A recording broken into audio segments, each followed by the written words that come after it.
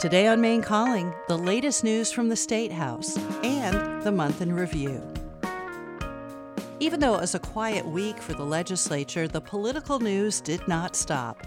Governor Mills signed a supplemental budget. A new referendum question, the right to repair, qualified for the November ballot. And some conservatives are criticizing Senator King for what is being dubbed Twittergate. I'm Jennifer Rooks. Today on Maine Calling, we will check in on those stories and more with our political pulse team of Steve Missler and Kevin Miller. Then we'll catch up with our panel of Maine newspaper editors to discuss other big headlines in February in Maine, from a proposed family leave law to a brand new license plate. Goodbye, chickadee. Hello, pine tree. Maine Calling is just ahead.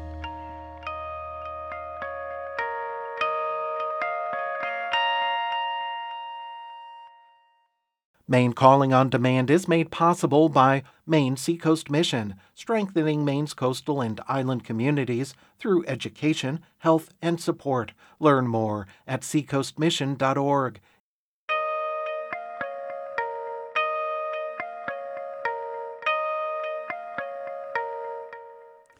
I'm Jennifer Rooks, and this is Maine Calling. Today on the show, Maine Public's Political Pulse team returns for our first segment to discuss news out of Augusta. Then we'll be joined by a panel of Maine news editors to discuss the month in review. First, let's welcome back to the show Steve Missler, Maine Public Radio's chief political correspondent, and Kevin Miller, Maine Public Radio's State House correspondent. Welcome back to both of you. Thanks for having us back. Yeah, thank you. Steve, on Tuesday, Governor Mills signed a $40 million supplemental budget. How is the supplemental budget different from the state budget she outlined in her speech? And where does that $40 million come from? So whenever you hear the word supplemental budget, it effectively means a change to the current budget. So the $40 million spending plan you're referring to, Jen, is effectively an adjustment to the current two-year spending plan that expires at the end of June.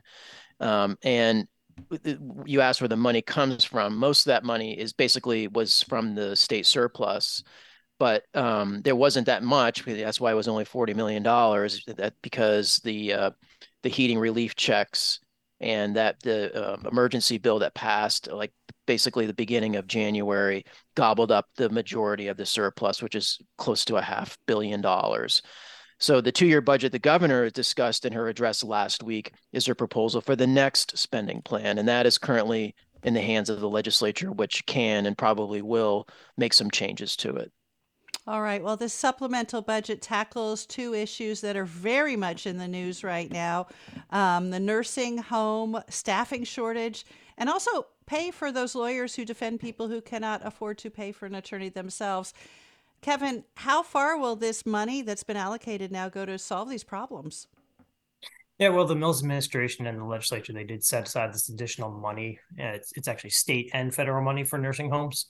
And that's because, these facilities continue to struggle with the increased costs and the staffing shortages from the pandemic. Like a lot of hospitals, many of these facilities had to resort to staffing agencies and temporary workers, which cost a lot more. And a representative for the state's long-term care ombudsman told lawmakers that 6 nursing homes around the state closed between 2021 and 2022, which that just puts an additional strain on an already overburdened system. The money that they set aside is not going to solve all these problems. I think we actually heard on Maine Calling earlier this week that hospitals are often still unable to discharge patients because they don't have anywhere to send them when they need rehabilitation or nursing care. So this is a long-standing and long-term problem that the legislature is going to have to continue to address. The other issue that you mentioned, the Maine's indigent legal defense system, they received money to increase pretty significantly the reimbursement rate for private attorneys who provide defense to people who can't afford their own attorney. This is actually going to almost double it. It's going from about $80 an hour to $150 an hour. Up until a few months ago, Maine was the only state in the country that relied entirely on these private attorneys to represent defendants. We now have a handful of state-employed public defenders, and Governor Mills has proposed adding more. But this increase in the reimbursement rate up to $150 has already appeared to draw in additional attorneys willing to do that work. All right, then. Let's talk about the $450 heating relief checks that so many people are looking forward to receiving. Steve, how many people have actually received theirs? And if you haven't, what should you do?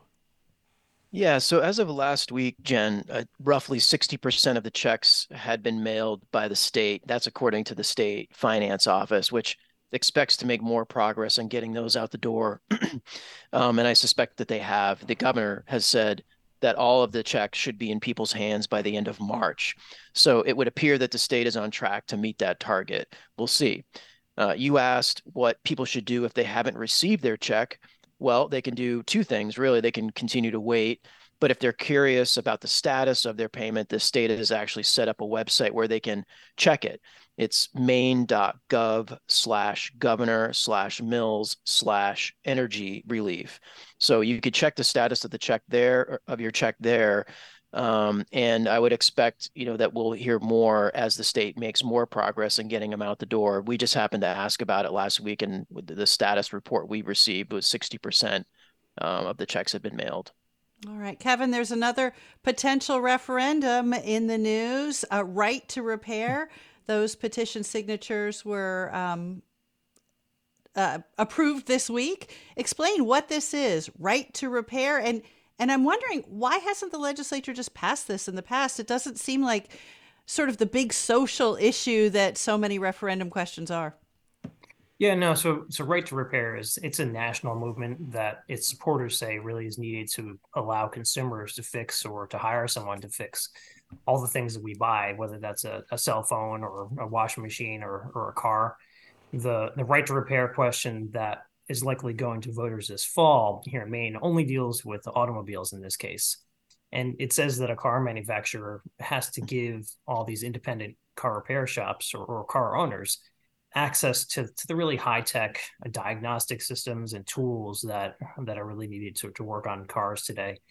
A lot of cars, they actually it used to be that you took it to a shop and they plugged it into the car and they'd get a download of what's going on, the diagnostic codes. Well, nowadays, a lot of this information is actually transmitted wirelessly to car manufacturers and to dealers. And the independent repair shops say that they should have access to that information. That way, car owners can decide where they want to take their car to get it fixed. So they say this is really about leveling the playing field. But on the other side, of course, there's always the other side. You have the car makers and the suppliers, and they say that really the independent shops already have access to these diagnostics and these tools. And instead, they say this is a money grab by the aftermarket parts manufacturers and the big retailers, the big national auto parts stores that we see all over the place. And they say that basically they're trying to get access to car owners' data for marketing and sales. So I think that's a big part of the reason why we haven't seen this move forward in the legislature before. It is contentious, and on the surface, it sounds like something that returning rights to consumers, but the industries have fought against it. Lastly, the legislature will have a chance to approve this before it goes to the voters, but typically what they do is they send ballot initiatives right to voters. Like so many things more complicated than it appears on the surface. Steve, Senator King is the target of criticism this week from the right. Tell us about the Twitter files. All right. So the Twitter files is a project of Twitter's new CEO, Elon Musk, who believes that the social media company muzzled conservatives under its previous ownership regime. And to prove this point, he has handpicked journalists who share this view, including Matt Taibbi, a former darling of the left who is now championed by the far right. Last week, Taibbi released internal Twitter documents showing that King's 2018 campaign had provided a list of hundreds of what they described as suspicious social media accounts to Twitter's previous executives. That list includes bots, conspiracy theorists, troll accounts, but it also included some accounts that supported his Republican challenger that year, State Senator Eric Brakey. Now, Brakey and Republicans are now saying that this is evidence that King effectively created an enemies list, which is why you'll hear a lot of references to Richard Nixon if you are following the story, and also that he used his position as a U.S. senator to persuade Twitter to take down these accounts. We don't know if that actually happened, but even if it didn't, the attempt has provided the Republicans grist for their larger claim that Twitter had it out for conservatives. Now, I should point out that there's been other reporting, and not from Taibbi, suggesting that politicians in both parties have indeed lobbied Twitter to take down or at least review bot or troll accounts. And if that's accurate, then King's request suggests that there's an emerging pattern of elected officials, including high-profile Republicans like the former president, lobbying social media companies to adjust content based on their interests. So that's sort of the controversy in a nutshell. And a spokesman for King essentially has framed this list as another example of Taibbi publishing only documents that fit his and Musk's narrative. And they also claim that they've provided a list of far left accounts too, that they said was spreading misinformation. And Angus King has also said that was the intent here, was to police misinformation. We've asked for that second list. We haven't received it, but that's the controversy in a nutshell right there. All right. Thank you for explaining that. Kevin Miller, Governor Mills announced that she has joined the Reproductive Freedom Alliance, a group of 19 Democratic governors. What do these governors think they can do together that they can't do individually? Yeah, there's definitely no Republicans involved here, at least not as of yet. But it seems that basically this is their attempt to show a united front on protecting abortion. And it's in response to the very vocal and, sometimes very coordinated campaigns that we've seen by anti-abortion governors and legislators in some states. There's a lot of talk in states where abortion remains legal and is less restricted, like here in Maine, that they need to do something to shore up the legal protections for doctors who perform abortions for women who come here from other states with more severe restrictions. That seems to be, one area of potential coordination. Some abortion opponents are focused on restricting the use of medication abortion, which has become the most common form of abortion in many states. So the governors in this new reproductive rights coalition, they're talking about, pledging to work together to fight that. And then there are concerns about access to contraception in some areas. So, most of the governors who joined this are from left-leaning states, but there are a few Democratic governors in there from states where Republicans actually control the legislature. I think North Carolina and Wisconsin are two. So, again, I think this is more of a chance for these 20 governors to kind of show a united front up against the very vocal things that we're seeing from Republican governors. Steve, Maine's Wabanaki Nations are trying a new tack in their effort to gain tribal sovereignty. Tell me about the upcoming State of the Tribes address. Yeah, so we learned this week, Jen, that the Wabanaki leaders will be given an opportunity to address a joint session of the legislature on March 16th. That will mark the first time in nearly 20 years that the tribes have given such an address to a joint convention of the legislature. But as you noted, Jen, this one will come at a time when I think there's much greater awareness about the plight of the Wabanaki, and more specifically, how they're treated differently than the hundreds of other Native American tribes in the United States. We don't know exactly what they'll discuss, but I think it's probably safe to say that they'll address what they view as constraints on their economic self-determination as a way of appealing to lawmakers that changes are needed. Now, they've been doing that for the last few years, really concerted effort to do it the last few years. But I think this time they'll get a chance to talk to the entire legislature all at once. And House Speaker Rachel Talbot Ross, who has been a close ally of the Wabanaki, had said recently that she wanted the tribes to give this address, and it looks like they'll finally get their chance to do that. Kevin, what is the latest on Clinton Collimore, that state rep who was accused of forging signatures on clean election petitions? Yeah, we just heard this morning, actually, that Mr. Collimore has submitted his letter of resignation to the House Speaker. He had said that he was going to do that last week after he pled not guilty in a Westcasset courtroom to those charges that he forged signatures, voters, in order to qualify for about $14,000 in public campaign financing.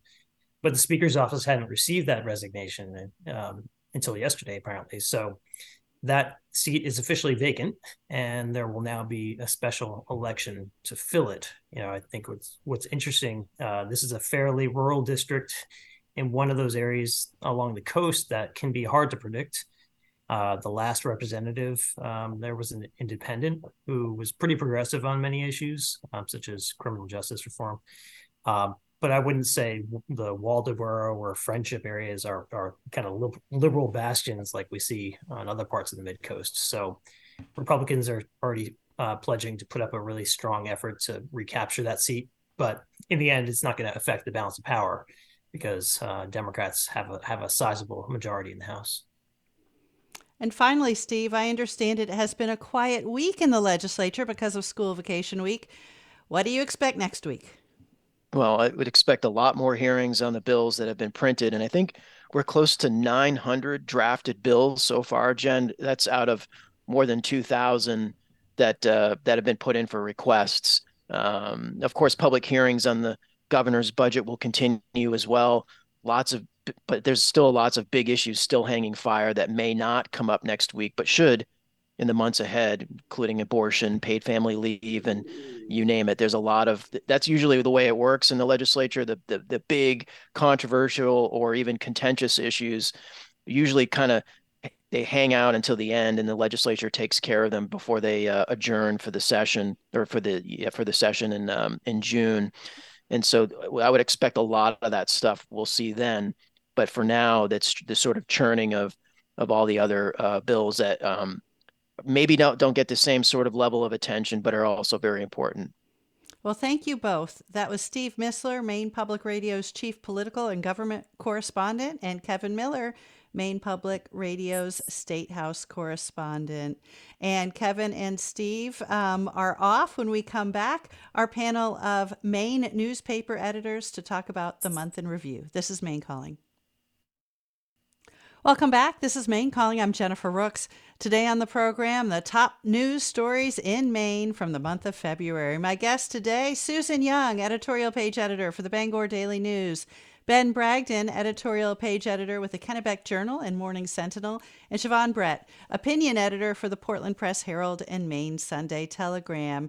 Share your thoughts about the news of the month. Send an email, a brief email, please, to talk@mainepublic.org. You can comment on Facebook or Twitter or Instagram, or give us a call at 1-800-399-3566, 1-800-399-3566. Earlier in the program, Steve and Kevin were talking about the supplemental budget.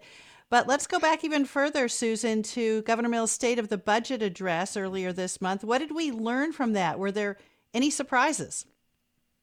There wasn't much new from her address, since she had already unveiled her budget proposal weeks earlier. A couple of new things: speeding up the timetable for the state to go 100% renewable in terms of energy. She set a goal early in her administration that would happen by 2050, and she's moved that up to 2040. I think currently about half of the state's renewables or energy comes from renewable sources. She also included some more funding to address the opioid crisis. Probably not enough. New focus and plan for the embattled child welfare system, which continues to face a lot of challenges. Some additional money for judges. Talked earlier about the problems with indigent defense and backlog in the court system. So those were some of the new things that she threw in at the end, but largely her budget continues funding priorities that lawmakers from both parties have said they support. All right, Siobhan. There was a mention of a Housing First bill in the budget speech, which was, I think, very encouraging for housing advocates and those working to fight against chronic homelessness across the state of Maine. Housing First is a sort of a model. Many listeners may or may not be familiar with whereby people are housed in supportive circumstances where there are on-site social workers and people to assist them. There are no barriers to entry, and people who I spoke with, I think, were happy with the fact that Mills expressed her support for the bill. She said verbatim, "Send it to me. I'm ready. I'm ready to sign that bill." And I think with the standing ovation that it received on the floor, both of which I think just express the urgency and the kind of alignment that's felt in terms of fighting back on this issue. Ben. Just to piggyback on what Susan said about the speeding up the pathway to 100% renewable electricity, and that's not the last that we've heard about clean energy this session for sure.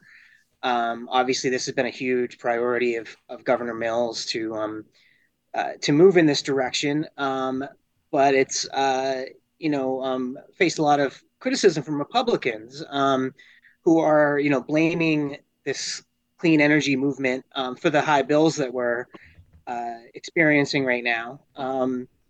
I don't think that's the major factor in those bills, but in that environment, some of those arguments might get some traction. We're going to have a debate over solar power in this session, probably over net metering, which is a complicated topic, but and one that tends to get kind of muddied by the political argument over clean energy, and so that's going to come up this session as well. And while I'd usually say that a democratically controlled legislature with a Democratic governor, all of whom have been very supportive of clean energy, would push a lot of this stuff right through. This year, in this environment, with people spending so much on energy, I think there's going to be a lot of people listening to that argument that we have to pay more attention to price than we do to the environment. Siobhan, supplemental benefits for SNAP recipients will end next Tuesday. How many people will be affected? How much will benefits go down? And what happens to these families? Yeah, Jennifer, I think last month, it's amazing. A month moves quickly, and February moves particularly quickly because it's so short. We spoke about the end of eviction protections and other rental assistance that was associated with the pandemic. And this is in the exact same category, a group of or a style of support that was extended on a temporary basis, but that really, really, really changed things for people. Is it 1 in 8 Americans receives SNAP or food stamps? And the amount of money that's about to be deducted from the average in Maine now is about $190 per month, which for recipients is, it's just really hard to describe how that changes the shape of your household budget and affects what you can do for yourself and for your family. We wrote a story about a woman living in Portland whose budget is going to drop from north of $200 to, I think, $23. So the shift in there's a shift. This need isn't going away, and local food pantries and other organizations are going to have to step up, I think, in order to try to meet these needs. There's in terms of how many people this will affect in Maine, I think about 100,000 low-income Maine families, and that's an enormous number. I think there's probably a role here, perhaps, for some type of bridging or something to be done by the state to mitigate the starkness and the steepness of this drop, but we haven't heard anything about that yet. Susan. And to put it another way, the average benefit will drop to, my understanding, $6 a day per person. I mean, think about how much money you spend to feed yourself and your family. A lot of people want to act like, this is some overly generous benefit, but it's not a lot of money to feed a family. And as Siobhan mentioned, the eviction protection has ended. The Congress also did not renew an enhanced child tax credit. So that credit was I don't want to say credited again, but that's the word that comes to mind, with dropping the child poverty rate by half. And we've already seen child poverty creeping back up with the ending of that enhanced benefit. So it's just a accumulation of cuts that are hitting people who are still struggling. Obviously, the pandemic adjusted SNAP benefits were because of the pandemic, but as we know, food prices continue to be high. So the need has not gone away. So an issue that state lawmakers and federal lawmakers will continue to have to deal with. Ben. I would just add, I mean, this is a hunger program, obviously, and the focus should be on getting people the food they need. But there are an awful lot of stores around Maine that depend on SNAP funding that have, 60% of their revenue come from SNAP because they're in a low income area, rural area, and if you take away SNAP, you take away the ability of people to spend money in their community. Those stores could be in trouble, and there's not in those places there's not a whole lot of other things, to offer. So there's a business impact to this, a community impact to this that goes beyond just the people who use food stamps. Ben, I'll stay with you. Speaking of pandemic benefits, it seems as though we're seeing a slew of cases in Maine in which someone is being charged or convicted for PPP fraud. We're seeing these all over the state. What did these business owners allegedly do, and how widespread is this fraud? Seems fairly. We're still kind of getting to the bottom of that. So the PPP was the program put in place early in the pandemic. Senator Susan Collins was one of its chief authors. And the idea was to get out forgivable government loans to help businesses get through that period where everything was shutting down and we didn't know exactly what was going to happen and we didn't know who was going to get hurt and who wasn't. We were just trying to keep people on the payroll, trying to keep businesses from dropping employees, all at once as demand sunk when we couldn't go anywhere.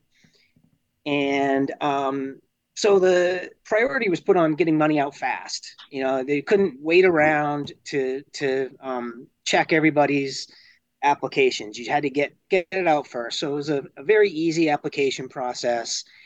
And a lot of people apparently took advantage of that. So what you've seen from these fraud cases is people, falsifying info, adding people to their payroll that don't exist. So they seem like they're a bigger company. They seem like they're going to lose more money. So they get bigger loans. And then taking that money and spending it on things that weren't allowed. You could only spend this money on certain things. And jet skis wasn't one of them. For instance, you couldn't take the money and go buy a summer home with it. And that's what a lot of people did. And sometimes they just, added numbers to businesses that existed. Sometimes they just made up businesses. They're finding the SBA, the Small Business Administration. Says they think that at least 70,000 of these loans out of about 11 million were fraudulent. 60-70 billion dollars that went out. A lot of it went out to multiple addresses, the same address over and over again. And so a lot of this money went out to people who didn't deserve it. A lot of it ended up going out to companies that did pretty well during the pandemic. So they never really needed what turned out to be free government money. And they're still getting these loans forgiven. So they don't have to pay them back, even if they didn't really need them. So between the fraud and the money spent on businesses that didn't really need it, that's kind of the downside of the PPP program. And as we look at its effectiveness, you have to certainly say that while a lot of the money went to people that really needed it and did a really good job in a tough situation, it was nowhere near perfect. Susan Young, a coalition of groups is pressing the legislature for a statewide family leave bill, but so far we're not seeing very many details. I'm wondering what those details might be. Do we have any clues? And also, since Maine has so many extremely small businesses, one or two people, those would likely be exempted. And then Maine also has some much larger companies, Maine Health, Bath Iron Works, that already have family leave benefits. How many workers would such a law really affect? That's really going to be probably a focus of the debate in Augusta, as you say, proposals. We've seen what exempt small businesses, and there's a sentiment not to add additional burdens on small businesses, which often already have a hard time. But as you say, so many of Maine's jobs are in those small businesses. And so if they're exempted, then what good, frankly, does a paid leave plan do? Because those are the folks that are most often left out that don't have that benefit already. So I think that's going to be a real challenge to pass a law that is not overly burdensome, but actually addresses the need for those people that already currently don't have paid leave. Finally, the story of the month. Oh, Ben, did you want to weigh in on family leave? Well, I thought, this is something that's been a long time coming. It's kind of gained steam over the last couple of years, among progressives especially.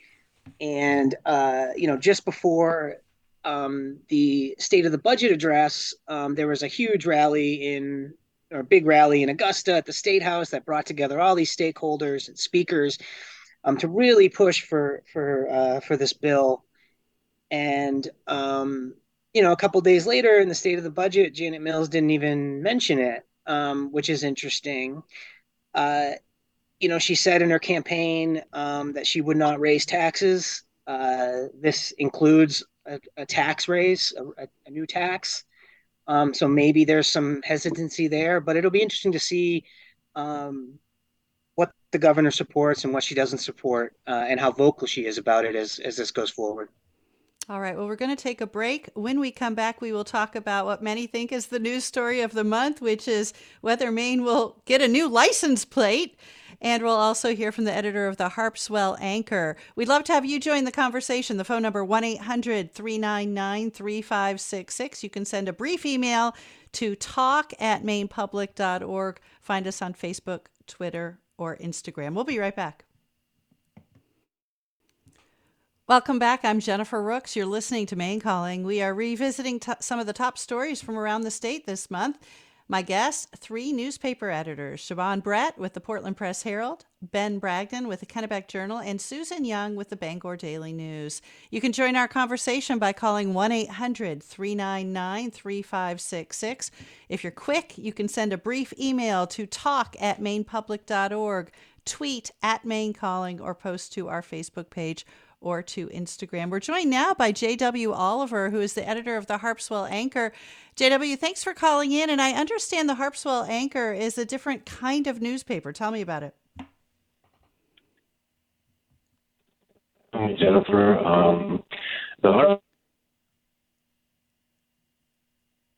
Oh, my. Clearly a connection problem. J.W., if you could call back and we'll try to go to you again. In the meantime, we'll go to AMK, who's calling from Scarborough. Hi, AMK. Go ahead.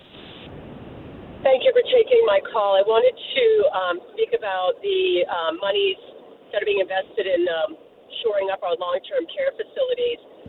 As a home-based caregiver to my 85-year-old mother, I have some very specific opinions about that. We are our own labor force, the home-based caregivers. And I'm trying to plead to the government to start redirecting the funds that they're sitting on and that they're directing towards long-term care and start supporting those of us who are taking care of loved ones at home. We are the labor force that will solve the long-term care problem. We don't need more beds in nursing facilities and long-term care. We need to support people who are staying at home, caring for our loved ones who can be cared for at home, and we need the support. So instead of directing $10,000 a month to a nursing home to take care of my mother that would be staffed by dozens of people around the clock doing all the things that I am doing, they can redirect that $10,000 a month, excuse me, to the long-term care, to our home-based caregivers who are doing that work in order to keep our loved ones out of long-term care. AMK, Not thank you only for does it- calling and making that suggestion. Susan Young, is that part of any of the legislation you've seen or any of the discussion? But it's also been a frustration of mine that we talk a lot about prioritizing people aging at home, but then the resources aren't necessarily there to make that happen. I know long-term caregivers, uncompensated care is in the billions of dollars nationally, and it's a really good point to raise. It's a conversation we need to have. Nursing homes are appropriate for some people, but certainly not all folks in Maine as they age. So it's a really good point. Ben. Yeah, I don't have much to add beyond Susan what Susan said, but we just do. We have a lot of people in the state that take care of a loved one. The value to the state of that is in millions and billions of dollars, and we should try to compensate them for some of this if we want people to stay home, like Susan said. AMK, thanks for calling in. JW Oliver is back, editor of the Harpswell Anchor. JW, tell us how your paper is different from others.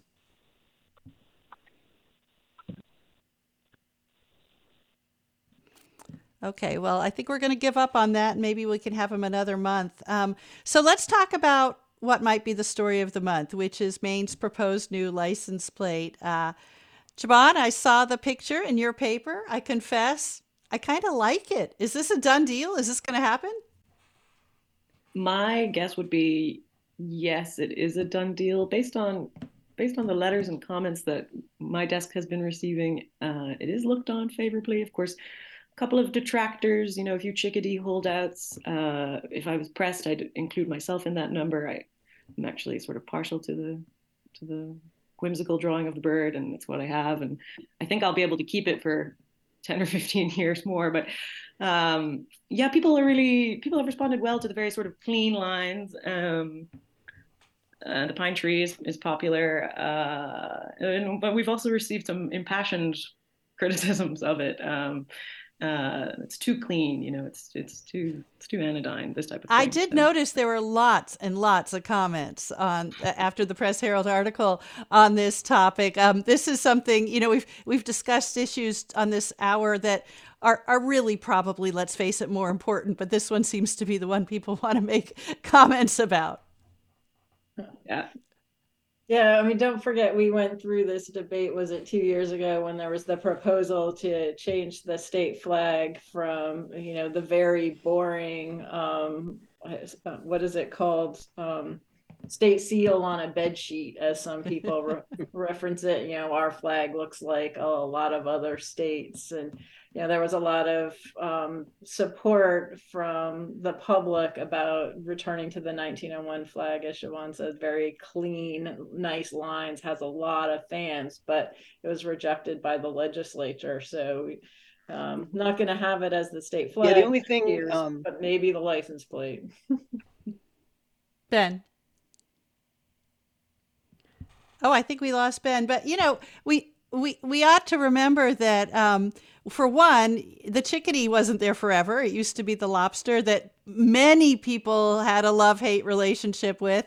And I learned from one of your papers that most states change their license plate pretty often, that Maine having the chickadee for so long is really unusual. Ben, I saw an earbud fall out of your ear. Are you back? Yeah, I'm back.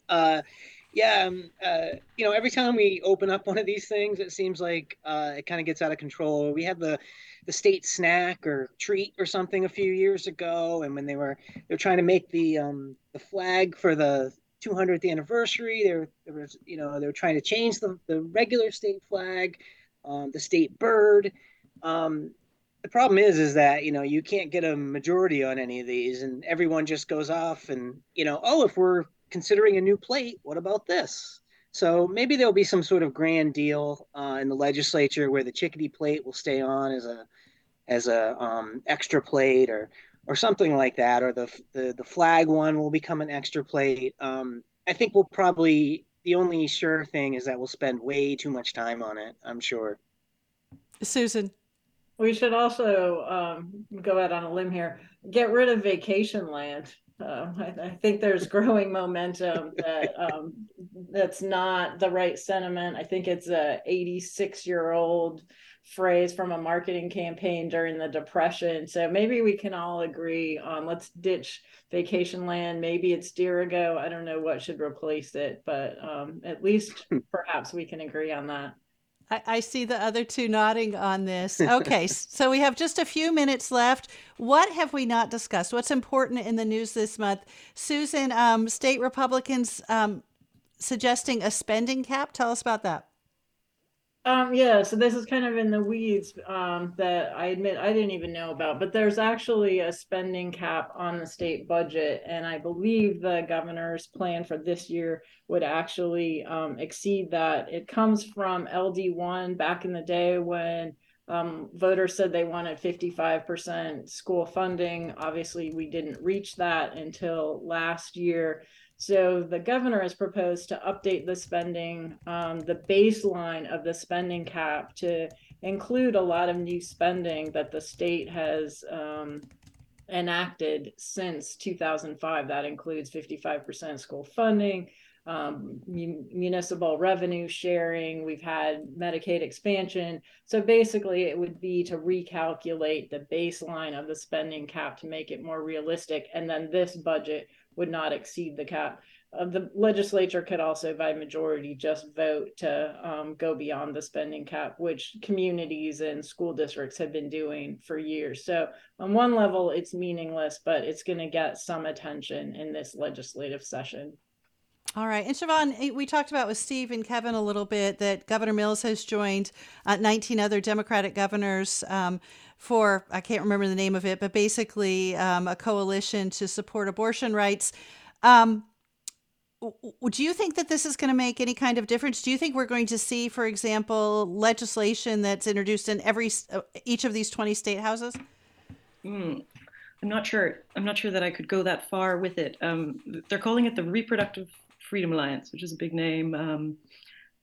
Our editorial board was encouraged, I think. This is a very atomized time. A group like this is kind of a symptom, I would say, of the post-Roe world. And to see a little bit of collaboration and cooperation on a state-by-state basis is certainly, I think, a good thing. And I'm glad that Governor Mills is part of it. It kind of originated on the West Coast. 2 or 3 states, including California, got together over there, and gradually, I guess, they decided to try to organize it with a little bit of a more national flavor. And as we wrote earlier this week, the nature of some of the challenges to abortion access right now are happening in ways that may seem small, like in the case of an outcome of a Texas court case to do with medication abortion, but will have very, very far-reaching effects and sort of practical effects, just in terms of driving individuals across state borders and shifting responsibility onto bodies that may or may not be prepared for it. And so I think the conversations that the governors who've decided to get together will have hopefully can inform better decision-making and policy-making on that front. Yeah, and I saw on the PBS NewsHour that Texas decision could come as early as today. So this is not something that might, these issues we will not be facing in the far-term future, but rather the near-term future. Another issue we haven't touched on yet, and Susan, I'll turn to you about this. The governor has just proposed a long and detailed plan for offshore wind development in Maine. I've been a reporter in Maine for 29 years. I think for most of that time, I have covered the development of offshore wind, the potential development of offshore wind. How close are we? Where are we? I'm ashamed to say I don't know the details of the plan, but clearly we really need a plan and a pathway forward. As we talked about earlier, the governor wants to speed up Maine's renewable energy targets. We know we need cleaner energy. We need more locally or domestically produced electricity to hopefully ameliorate price increases and also keep that revenue more locally. But also there's a lot of concerns about offshore wind from fishermen, lobstermen, and environmental groups. And I think, unfortunately, there's been a lot of talking past each other. So it will just be helpful to have a place where the goals can be articulated while also addressing valid concerns about how offshore energy affects fishing, shipping, and other uses of the ocean. We have a few minutes left, so I'm going to ask each of you. Ben, what are you looking at covering in March? What do you expect to be the biggest issues in Maine? Well, I mean, there'll probably be something come up that we just never see coming and we end up talking about in 4 weeks. But I mean, I have my eye on the legislature and see where that's going to go. I think, a lot of attention goes towards the individual bills that are coming up, and that's good. But like the formation of the budget is just such an important thing, and it's such a long-term thing, and it's really hard thing to get to. And I think when everybody in the main media hopes that they can cover the state budget better than they do in the past, just because it's a very hard thing to wrap your arms around, but it is the single most important thing that state politicians do. And it's going to be really interesting to see how it comes together with all the various points of view in Augusta right now. Siobhan. Yeah, I was struck watching the address, the state budget address. It's not often that the governor is in such good spirits. Maine has money to spend, and Governor Mills did a nice job of setting out the different ways in which, and I guess giving some detail and some color as to how she would spend them. It was quite an upbeat presentation and a good one, but there are a lot of really, baked into that are a lot of really, really serious uses and needs. And, as we push into March, April, May, and coming to the end of the summer, when, throughout those months, I think we're going to see drop off of further sort of quote unquote pandemic era supports for people, driving vulnerable households and individuals closer to the poverty line in some cases, putting them at risk. I don't need to tell anybody that we'll stay on housing and the homelessness crisis as a top priority. And I think, to Ben's point, it's the budget's vital, and it's by my assessment in pretty good in pretty good shape and does a lot and promises a lot with a little bit of creative thinking in the mix. So it'll be heartening, hopefully, to see that moved through as efficiently, as expeditiously as possible. And Susan, what are you looking to in March? As Ben said and Siobhan echoed, definitely the budget.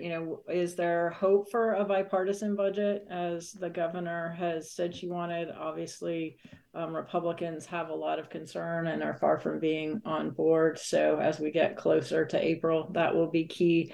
Housing continuing to be a huge issue. Bangor's moving forward with some innovative projects, tiny home neighborhood, which looks pretty interesting. Also, there's always the weather. We all know better, but we got lulled into thinking that spring was coming soon. And, here we are back to winter. So, March can be a pretty cruel month with swings. We're going to have nice days. I'm sure we'll get more snow and frigid weather. So we know we're all going to be talking about the weather, mud season, potholes, and all the fun things that come with spring, which will eventually arrive in Maine. You promise. You predict. We'll leave with this one email that just came in from Mike Connolly. He says the U.S. is the only nation among those developed West that has no maternity or family leave policy. That not only should this be the law in Maine, there should be no exemption for small businesses. So, Mike, thanks for taking part in Maine Calling today. And thank you to all of you, as always, for being part of this panel and filling us in on everything going on in Maine. Siobhan Brett is the opinion editor for the Portland Press Herald and Maine Sunday Telegram. Susan Young, the editorial page editor with the Bangor Daily News, and Ben Bragdon, editorial page editor for the Kennebec Journal and Morning Sentinel. Today's sound engineer, KG Akimaladun. Our theme music was composed by Mike Jandro. Every Friday, the Maine Calling newsletter goes out. In that newsletter, we tell you what's coming up in the week ahead. We also provide any links that may have been mentioned in previous week's show. So you can subscribe to that by going to mainecalling.org. Also at mainecalling.org, the archive of our past shows. You can listen to literally hundreds of Maine Calling programs there, mainecalling.org. I'm Jennifer Rooks, and you have been listening to Maine Calling on Maine Public Radio.